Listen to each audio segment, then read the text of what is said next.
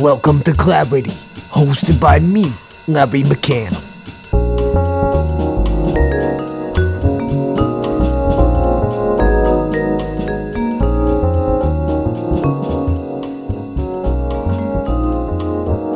Hi, welcome to Clarity. This week we're going to expand upon the story that Larry began last week. It's concerning sexual assault on college campuses. Larry laid the foundation for identifying exactly what the problem is, how often it's occurring, who is the most at risk, and this episode, we'd like to focus on different approaches to try to address this epidemic of sexual violence on college campuses. What is this? What do you think you're doing? It's not what it looks like, Larry. It's really not what it looks like. You think you could just replace me? You could just take my spot? After all my hard work? Get out of here. Look, I'm sorry, Larry, I'm sorry. Get in your corner, Will. I just wanted to make sure the equipment worked. You understand, right? You ever try to pull something like this again? I don't even want to think about what I would do. It's not gonna be pretty. You ever heard the name Jared Carmichael? What? Who's that?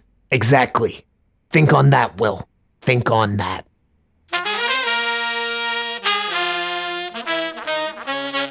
Welcome to Clarity. This week we're gonna continue right where we left off on our main story, concerning sexual assault on college campuses.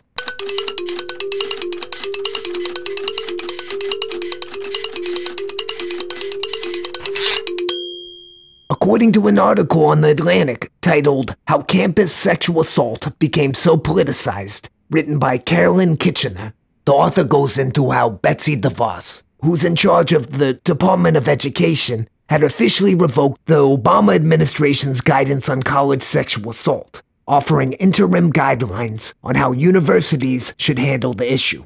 According to this article, all 56 Democratic members of Congress who tweeted about the speech criticized it. Senator Bob Casey called DeVos's decision an insult to survivors of sexual assault, and Kristen Gillibrand said that it's a betrayal of our students, plain and simple. But that's also grossly simplifying the situation. The Obama administration's policies weren't perfect. Emily Yaffe wrote for The Atlantic saying that DeVos would be sensible to change many of Obama's policies on college sexual assault. And Jeannie Gerson wrote for The New Yorker saying that if the statements made by DeVos were made by a different official in a different administration, they would seem rational, uncontroversial, and even banal.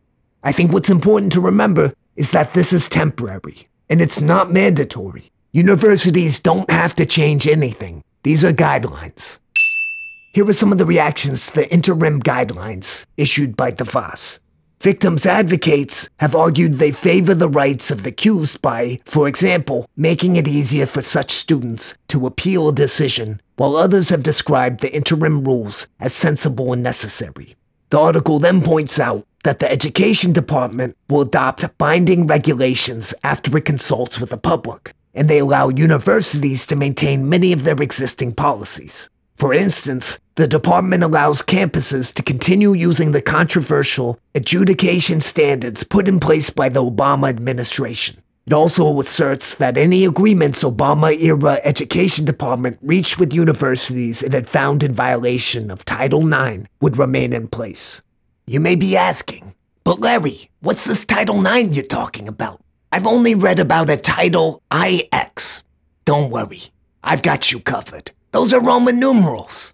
Here's some information about Title IX. From ed.gov, the U.S. Department of Education's Office for Civil Rights enforces, among other statutes, Title IX of the Education Amendments of 1972. Title IX protects people from discrimination based on sex and education programs or activities that receive federal financial assistance. Title IX states that no person in the United States shall, on the basis of sex, be excluded from participation in, be denied the benefits of, or be subjected to discrimination under any education program or activity receiving federal financial assistance. Some key issue areas in which recipients have Title IX obligations are recruitment, admissions, financial assistance, athletics, sex-based harassment, treatment of pregnant and parenting students, discipline, single-sex education, and unemployment. Also, a recipient may not retaliate against any person for opposing an unlawful educational practice or policy.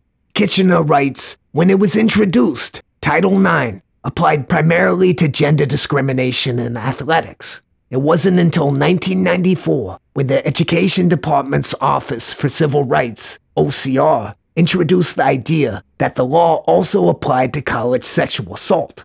Soon after that, in part because of pressure from feminist activists, frustrated by police inaction on the issue, it announced that Title IX required universities to adjudicate sexual assault cases. But for years, that guidance didn't actually change much on campuses. The Education Department only got involved in a few cases, and no political campaign, including President Obama's in 2008, included the issue in its platform. It wasn't until 2011 when Obama issued the Dear Colleague letter and formed a White House task force to protect students from sexual assault that this became a national political conversation. A key change in policy was that universities should use a preponderance of evidence standard when adjudicating these cases. So unlike beyond a reasonable doubt, it would become it's more likely than not. This reduces the amount of evidence needed to make an accusation. And in the period from 2011 to 2017, 170 accused students have filed counter lawsuits accusing their universities of unfair treatment. Carolyn Kitchener points out that this has become truly a partisan issue, and she identifies that Democrats indiscriminately are defending the rights of victims, often ignoring the reliability of evidence, while Republicans are doing the opposite by protecting the accused. At times, even questioning whether sexual assault is an epidemic on college campuses. And if you listen to last week's episode, I think it's abundantly clear that we have a major problem on our hands. Later in this article, Kitchener writes, red states like North Dakota and North Carolina have passed legislation to protect the rights of the accused, requiring that all students have lawyers in disciplinary hearings. The blue states of California, Connecticut, Illinois, and New York, on the other hand, have all passed yes means yes legislation, which strongly favors victims' rights. These latter laws mandate, in order for sex to be consensual on college campuses, both parties need to explicitly provide consent, again setting a higher standard for the accused to prove that there was consent.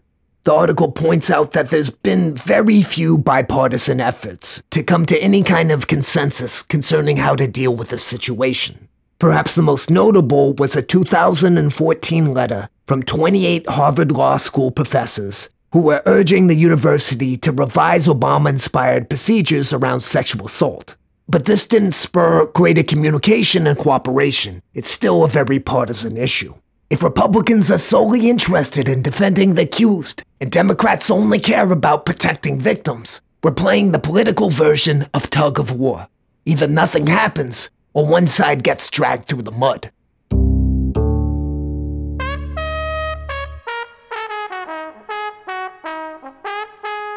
The next article was titled, That's My Justice. It's written by Jordan Ritter-Kahn, and it covers the story of Brenda Tracy. Over the past 20 months, Tracy has become the nation's leading advocate in the fight against sexual and relationship violence in college football. She herself was a victim, and she's gone on to speak at many universities to try to put a face on a victim. You're not just thinking of a stat. You have to stare face to face with someone who was violently attacked. She travels the country, speaking to coaches and student athletes across sports of all levels, about her own experiences and about the ways that they can work to end rape culture. She has developed a campaign named Set the Expectation that calls on coaches and players to sign a pledge stating that they will work to fight the culture that surrounds sexual violence. She brainstorms proposed changes in university policies as a member of the NCAA's Commission to Combat Campus Sexual Violence. I personally like alliteration, but CCCSV is a little awkward to say. I think there's a better acronym available. How about the Coalition of Building Rape Awareness? No, wait, that spells Cobra. Don't use that one. According to this article, college football is among the many institutions facing its own reckoning with sexual violence.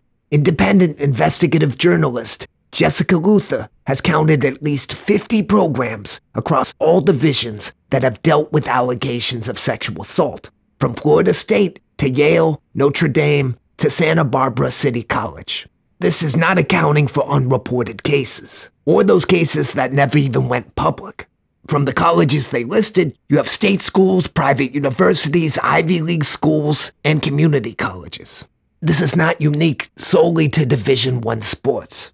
According to a 1995 study, relying on data collected from 1991 to 93, white male athletes, who comprise only 3.3% of their gender's student population, were involved in 19% of reported sexual assault cases. I'm curious what that updated number is. Another study from 2015 from economists at Texas A&M, Montana State University, and the University of Wollongong in Australia showed a stark correlation between college football game days and reports of rape among 17 to 24-year-old women. Those reports increased by 41% on home game days and 15% on away game days, with an 82% increase on the days of rivalry games. Those stats alone are frightening. There's clearly something in this college culture that is causing a problem. There's an additional problem when sports are involved. And on days where an important game is happening, there's an even more significant rise in the risk. I think we need to explore exactly how these sport programs are feeding into sexual violence. The author continues, many student athletes have never heard a first-hand account of rape and its effects until listening to Tracy speak. For Tracy, at least, this process is also cathartic for her. She states, telling my story is healing for me. I don't think you should make that assumption for someone. If you know of a victim, don't just encourage them to talk to people. Let them come to terms with that on their own. It may take some time, and it may be something that they're truly never comfortable with.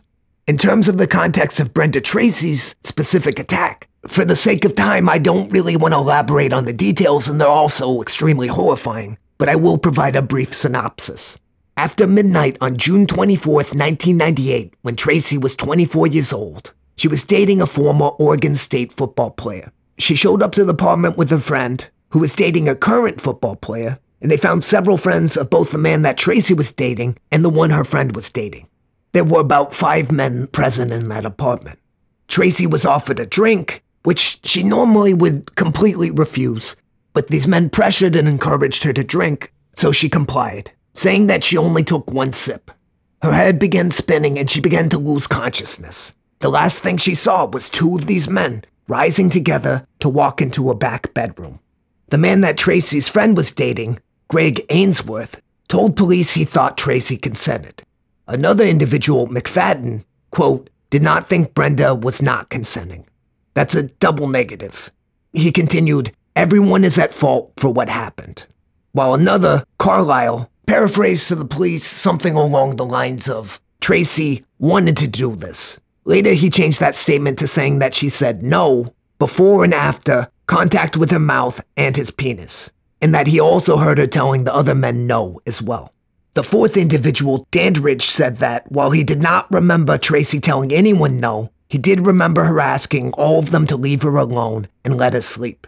He told police that he believed the situation was risky. His police report states that he did not think it was right, and that he touched her because he was, quote, messed up. When asked specifically if he touched her under peer pressure, Dandridge said, kind of, and then was paraphrased as stating something along the lines of that he's not that type of person. The final individual, Michael Ainsworth, made a statement to the police saying that he believed Tracy was giving him consent while he removed her clothes, but then is quoted as saying he did not think it was right that all 4 of them had engaged in sexual acts with her, but the other men were saying things like, she's just like that. She wants this. When asked if the others had violated Tracy, Michael Ainsworth said, yeah, but I know I didn't. He said he remembered her asking to be left alone when everyone else was touching her. The police then pointed out that Ainsworth also continued touching her even after Tracy asked to be left alone. His response was, I guess. Throughout all of this, Tracy was in and out of consciousness. She was drugged several times. Brenda, following this attack, when she woke up, started to blame herself, saying things to herself like, why did I drink? Why the fuck did I drink? Questions were running through her mind like, this had to be my fault. What would my boyfriend think? What would my friends think?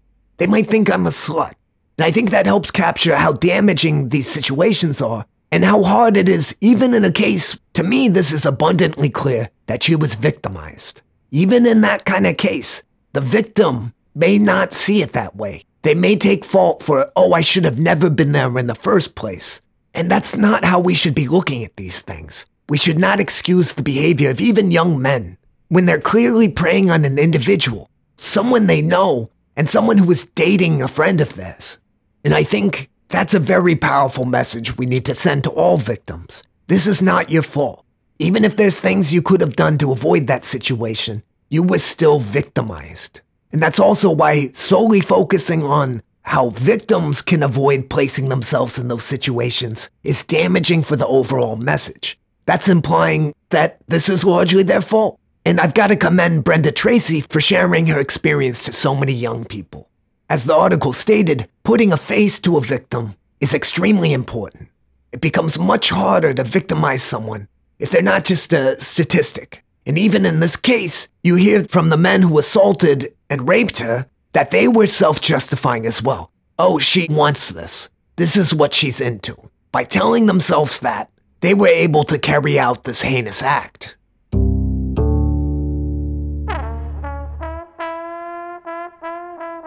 The final article I'd like to expand upon is from ourbodiesourselves.org. It's written by Amy Newman. She writes, with so many young people gathered in one place, higher learning institutions have both an opportunity and a responsibility to address sexual violence.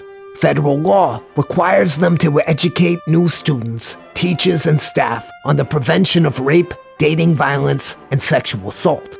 But how colleges and universities go about doing this varies widely. Some schools require incoming freshmen to complete an online course on building empathy or dispelling myths about rape. Others offer in-person information sessions on healthy relationships and the effects of alcohol's impact on behavior. She then starts to identify policies that have been successful.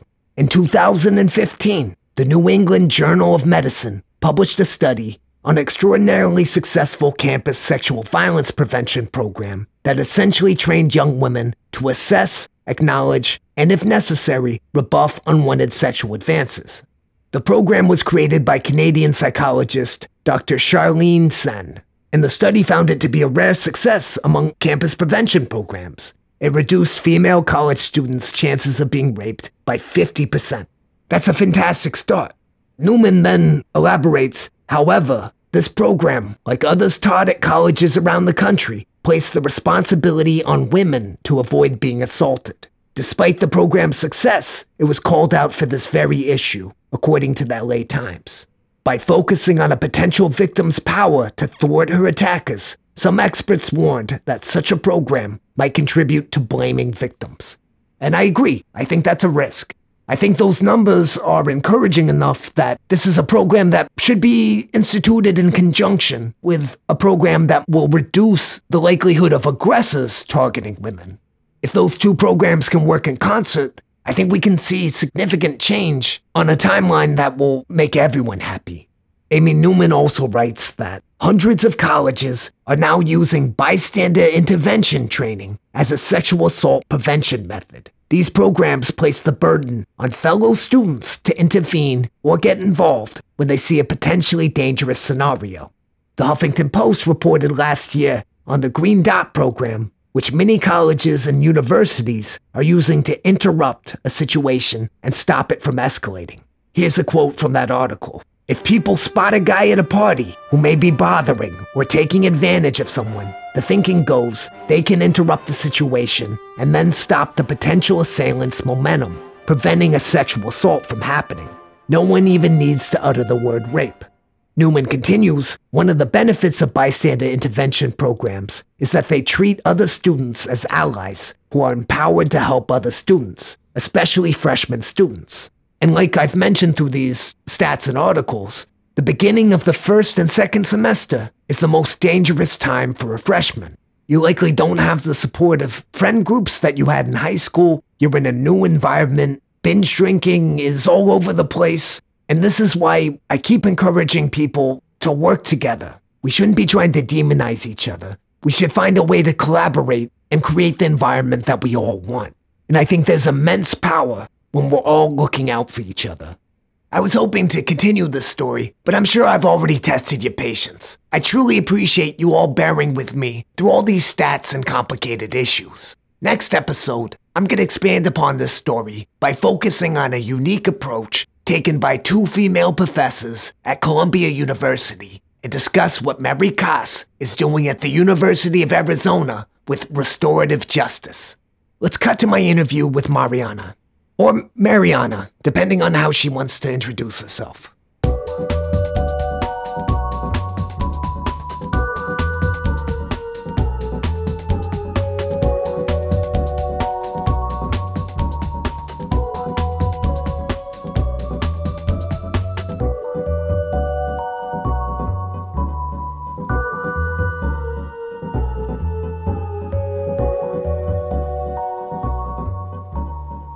Normally, I would say, welcome to the show, but we're actually in your own home. And I truly appreciate you inviting us over. Can you please introduce yourself? Sure. My name is Mariana. Welcome to my home.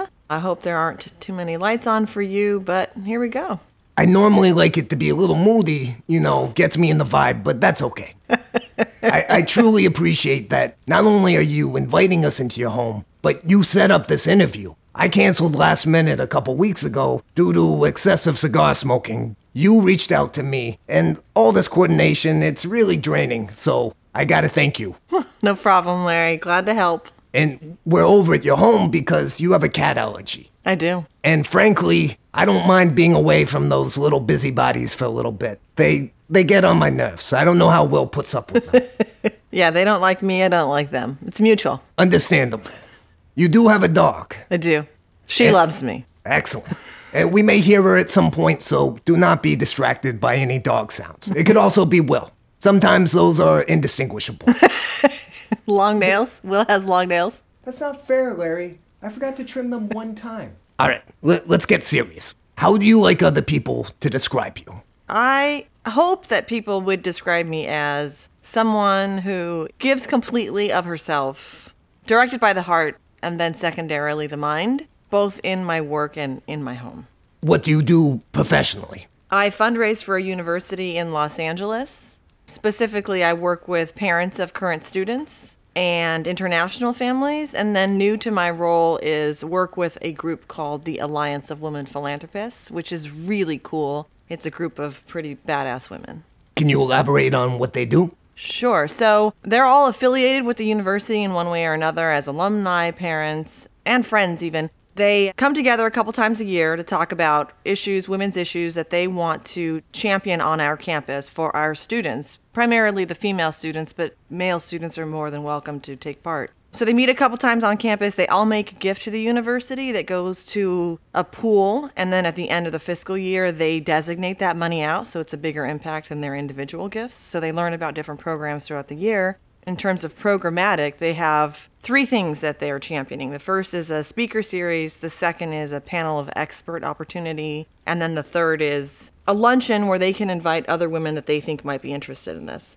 So the speaker series, though, is pretty top of mind for me because we have our first coming up in March, and we're bringing Gretchen Carlson on campus to talk about her work and her change and what's next for her and what she's learned from her experience. Pretty exciting stuff. You lent me that book, and I haven't read it yet, but I'm excited to read it. It's an interesting perspective she gives because she came from privilege. She came from every opportunity to succeed and then experienced what she experienced and how she had to change her course. It's not like a woman of color who lived a rough life, didn't have opportunities, and then this happened and she was prepared for it with her thicker skin. Is it a different perspective on this whole issue?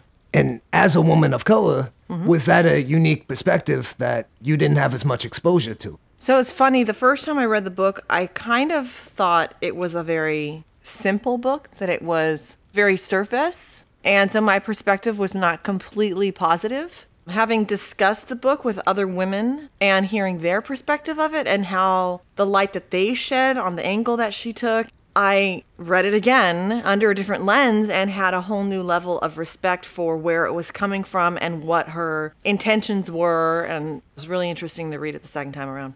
That's fascinating. And it seems to encompass a core idea of this show where, let me make sure we're recording. We are recording. Thank God.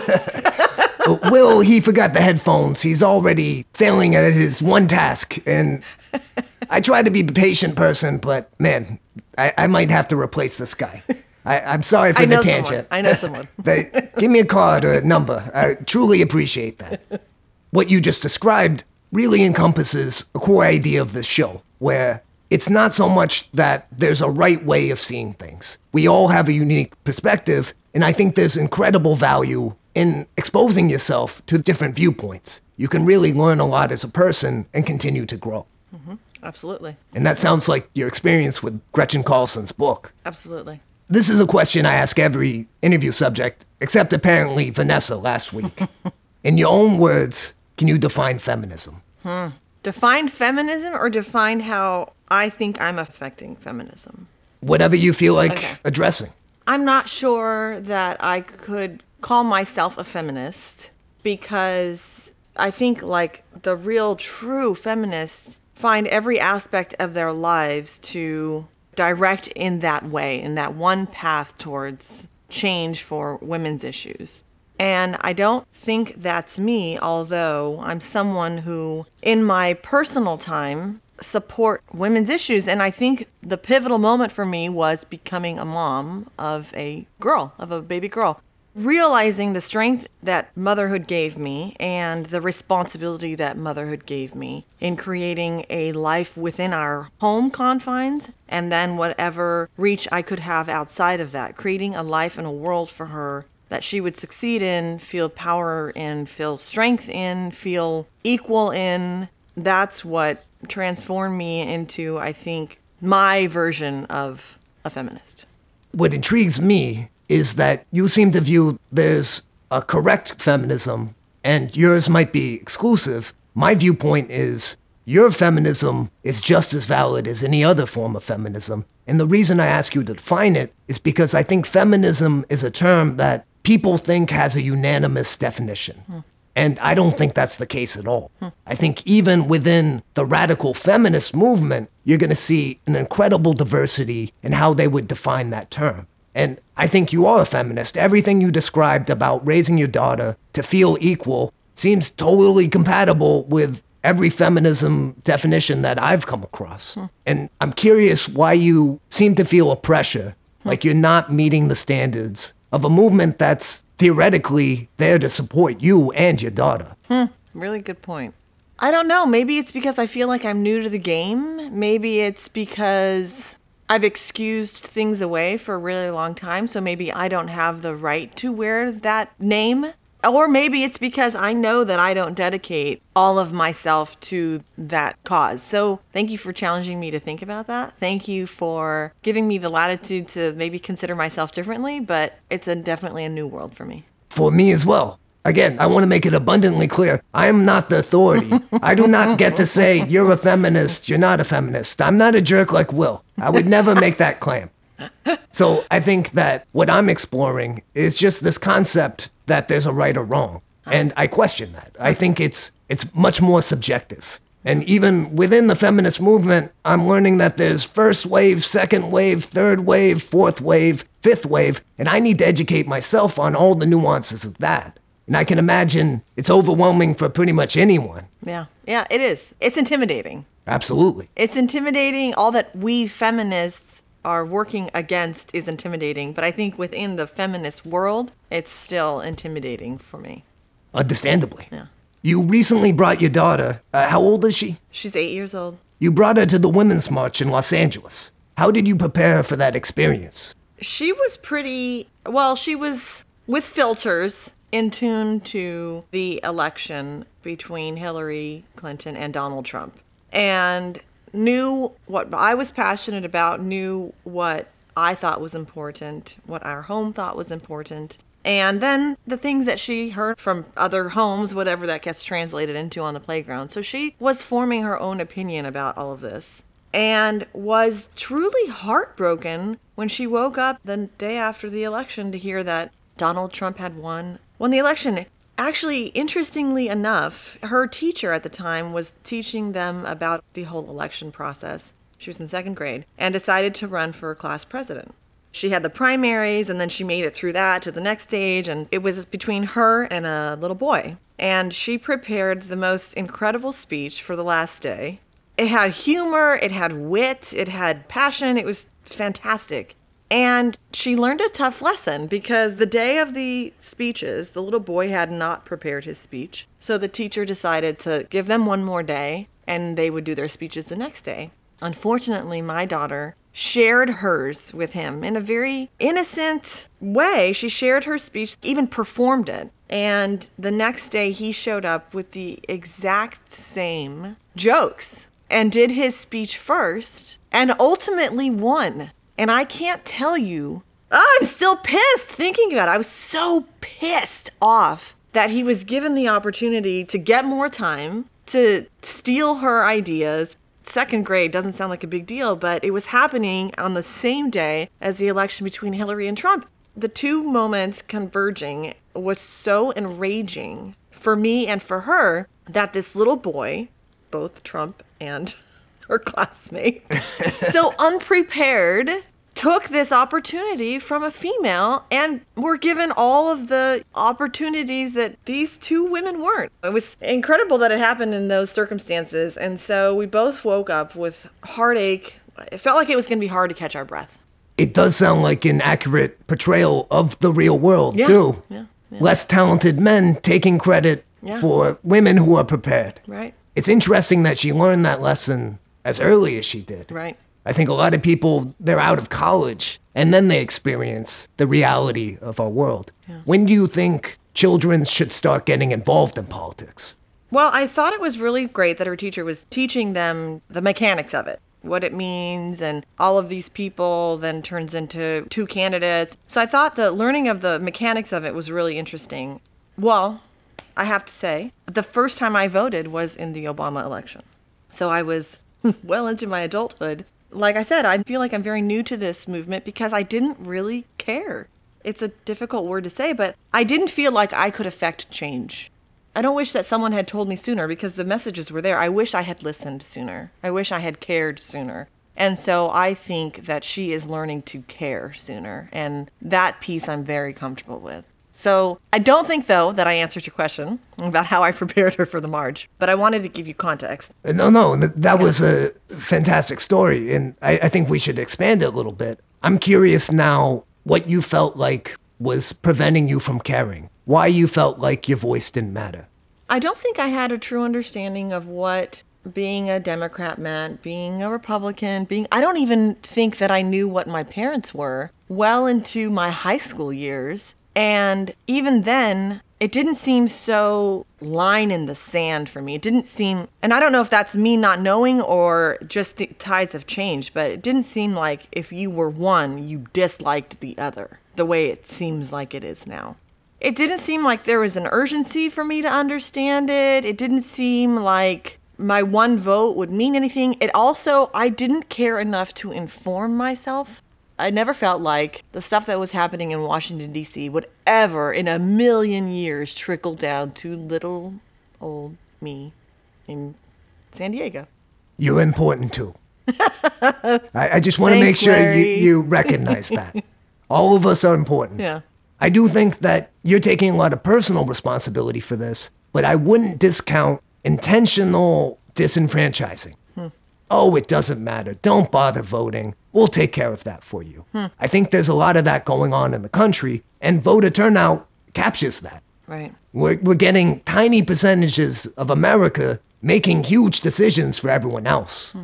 I think the point you brought up about you're a Democrat, now you hate Republicans. You're a Republican, you now hate Democrats. You don't have to agree with them. I hope you respect them, but I don't think that's even mandatory either. You just have to have a conversation. Sure. I don't know, though. This reality is so much more personal now. It's just so much more personal. The things that friends I've had for 20 years are standing behind, I have a hard time forgiving. I have a hard time picturing myself being able to compartmentalize that away and continue on with our friendship.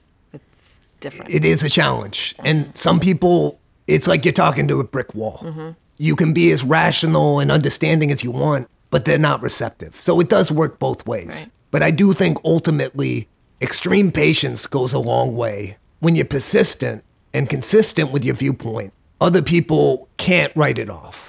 There's a fantastic documentary called Accidental Courtesy, where this black musician, he befriends KKK members. And it's fascinating because he's created friendships with high-ranking KKK members over 30 years. And he noticed that after maybe a decade or so, a lot of those individuals renounced their robes, gave him the KKK robes, and they genuinely seemed unable to hold on to that old mind frame. If we're trying to solve racism in America, waiting 30 years is not very realistic. Right. You could get me talking about this for hours, and I apologize for trying to take the spotlight. I'd like to return to the Women's March, where we mentioned a little bit about preparing your daughter for that march. What in particular were you worried about her witnessing? So we didn't go to the first one. We went to the second one. And truth be told, I regretted it for 365 days that we missed the first one. It was part of my process. I needed to know that it was safe. I needed to know what the outcomes were. I just needed that. I mean, we participated by watching and listening on the day of the first one, but I just wasn't ready. What I was afraid of was that number of people coming together and that there wouldn't be conflict. I couldn't come to terms with that being a possibility. Also, that folks that believed the opposite wouldn't try to create havoc around this march. I think also just since 9/11, I've been concerned about being in places with lots of people. I was also concerned about the tone of the women. Was their anger going to overshadow their passion? And how would I be able to translate that for my daughter? How would I be able to excuse some of the profanity she was going to hear, excuse some of the images that she was going to see, some of the rage she was going to feel? How would I be able to explain that? And so when I decided to go in the second year, I think the temperature had settled a little bit. And also, we discussed what she might see. We discussed what she might hear. We talked about the words that she might hear, the images on posters that she might hopefully not understand. And so we went prepared for something very new. The plan was that it was going to be my mom, myself, and my daughter. My mom had gone to the San Diego March the year before, and I think she was bummed to experience that on her own, and I don't think it was as profound as the one that happened in LA. So she was happy to hear that we wanted to go and that she could come with us to the LA one. My husband and my dad were not interested in going, which was totally fine. But the morning of, my dad decided to go. And I think that was a decision of, these are my women going, and I'm a little bit concerned for their safety. So Dad went with us. That was an incredible experience for him in a whole different way. But I also felt a little bit safer knowing that my dad was going to be there. So we got there early enough to be able to hear the speeches at the beginning of the march. It got definitely to a point where our bodies were so close to other bodies that my daughter started to panic. She's, comes to about my chest, so she couldn't even see up. So all she could feel were a lot of bodies getting really, really close, to the point where if something had happened, I don't know what we would have done. But everyone was so incredibly peaceful. Normally, like in a subway, when people are trying to squeeze by you, then everyone gets pissed that they're now in your space and no one's welcoming to that. But this was like, oh, you're trying to make your way through. I'll do everything I can to move my body a millimeter just to help you get through. I've never experienced strangers being so respectful to each other in a circumstance like that. I think that was our first experience. Then strangers wanted to get our picture of our 3 generations. People were so intrigued by our 3 generations coming to this march together. That was interesting for her and I think exciting for her. And then there were posters some that just went straight over her head, which is totally fine. And then some that really spoke to her. Her favorite one was Harry Potter would have died in book 2 had it not been for Hermione. She's so... That's wonderful. She's so into Harry Potter right now and could see that and read that and know exactly what that meant. And then we heard speeches, some of which were beautiful and moving Some of them were songs that she could identify with. Some of them were angry, super angry, with F-bombs and all the other bombs that she couldn't understand. And I think I watched her stop trying to understand. She just let those ones go by. And then we started marching. That's when she just got to look around and feel the power of a whole bunch of humans with one common goal, no matter where they came from, no matter what level of feminist they were.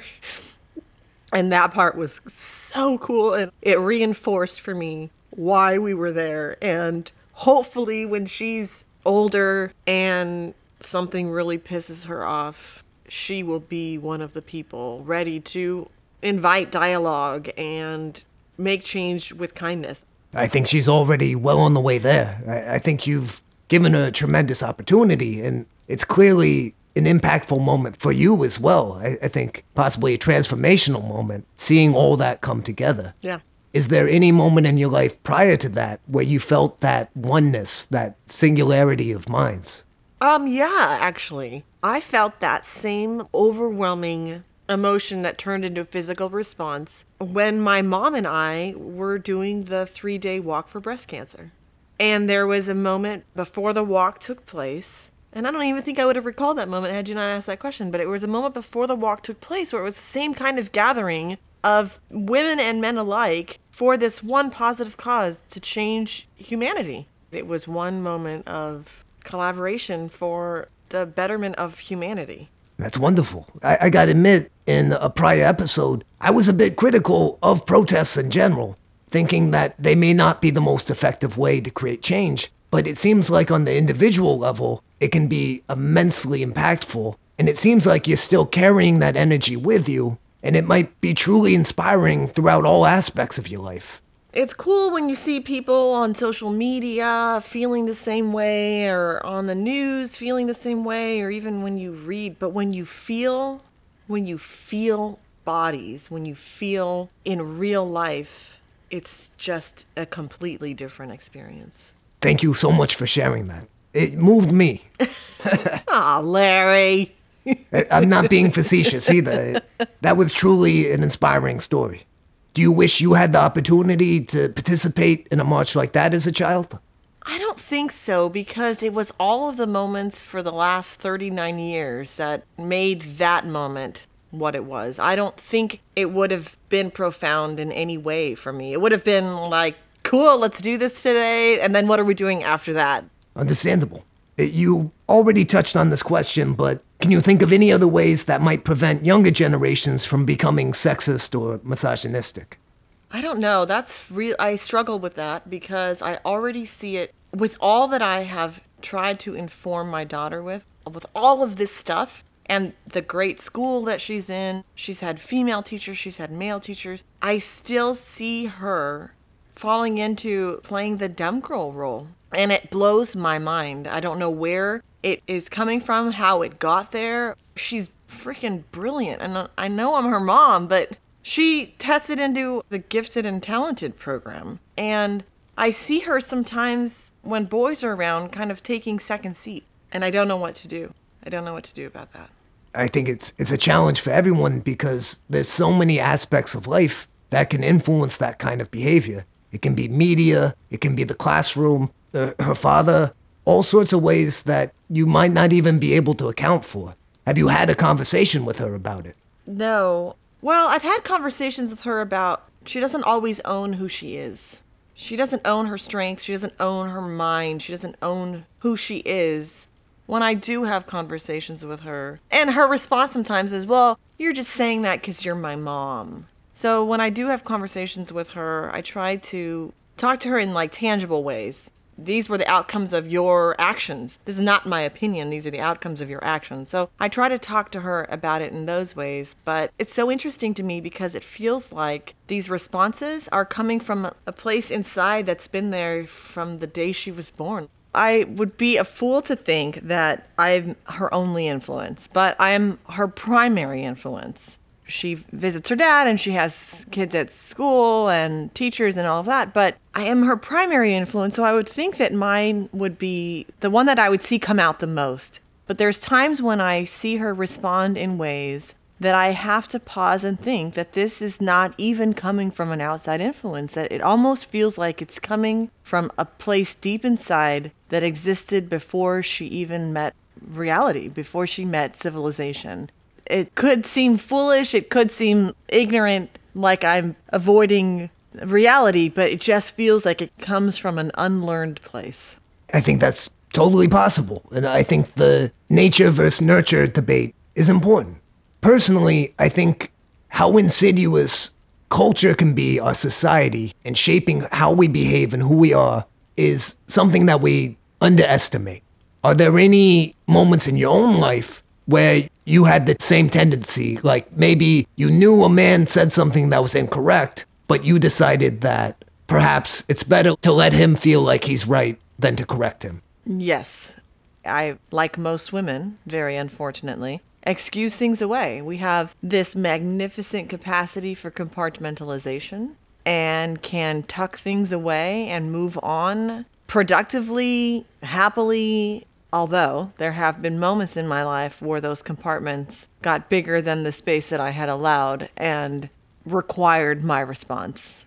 One of those most prevalently was my first marriage. It was not great. It was apparent to me early on that it was not great, but I was born and raised Catholic, and my religion was dictating my happiness, not my faith. I have now in my life separated the two very clearly. My faith and my religion are very different. My faith remains very strong. My religion I question constantly. But at that time in my life, my religion was critically important and divorce was not on the table. Divorce was not an option. So I chugged along and I found my happiness independent of my husband, which is just a crappy marriage, but it was what I did to survive. And so when I wanted to have a baby, obviously that was with my husband. And so we had this incredible human and everything changed. Everything changed and my tolerance no longer existed. And I can remember clearly the moment at which I thought, I cannot raise a daughter to think that this is what marriage should be like, to think that this is what mommy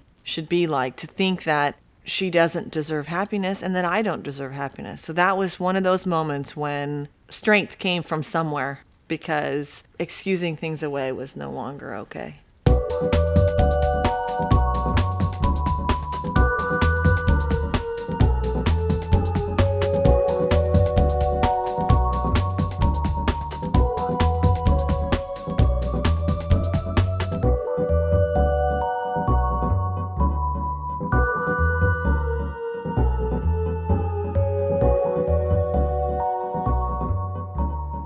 Larry, should we take some calls?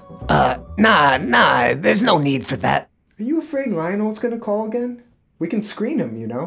Why do you say that? That's ridiculous. What a crazy accusation. I just don't feel like talking to callers right now. I'm, a little tired. Whatever you say, Larry. Don't you look at me like that. You don't get to judge me. If you're so brave, why don't you announce the sponsor? With gusto. I was hoping that would be a punishment.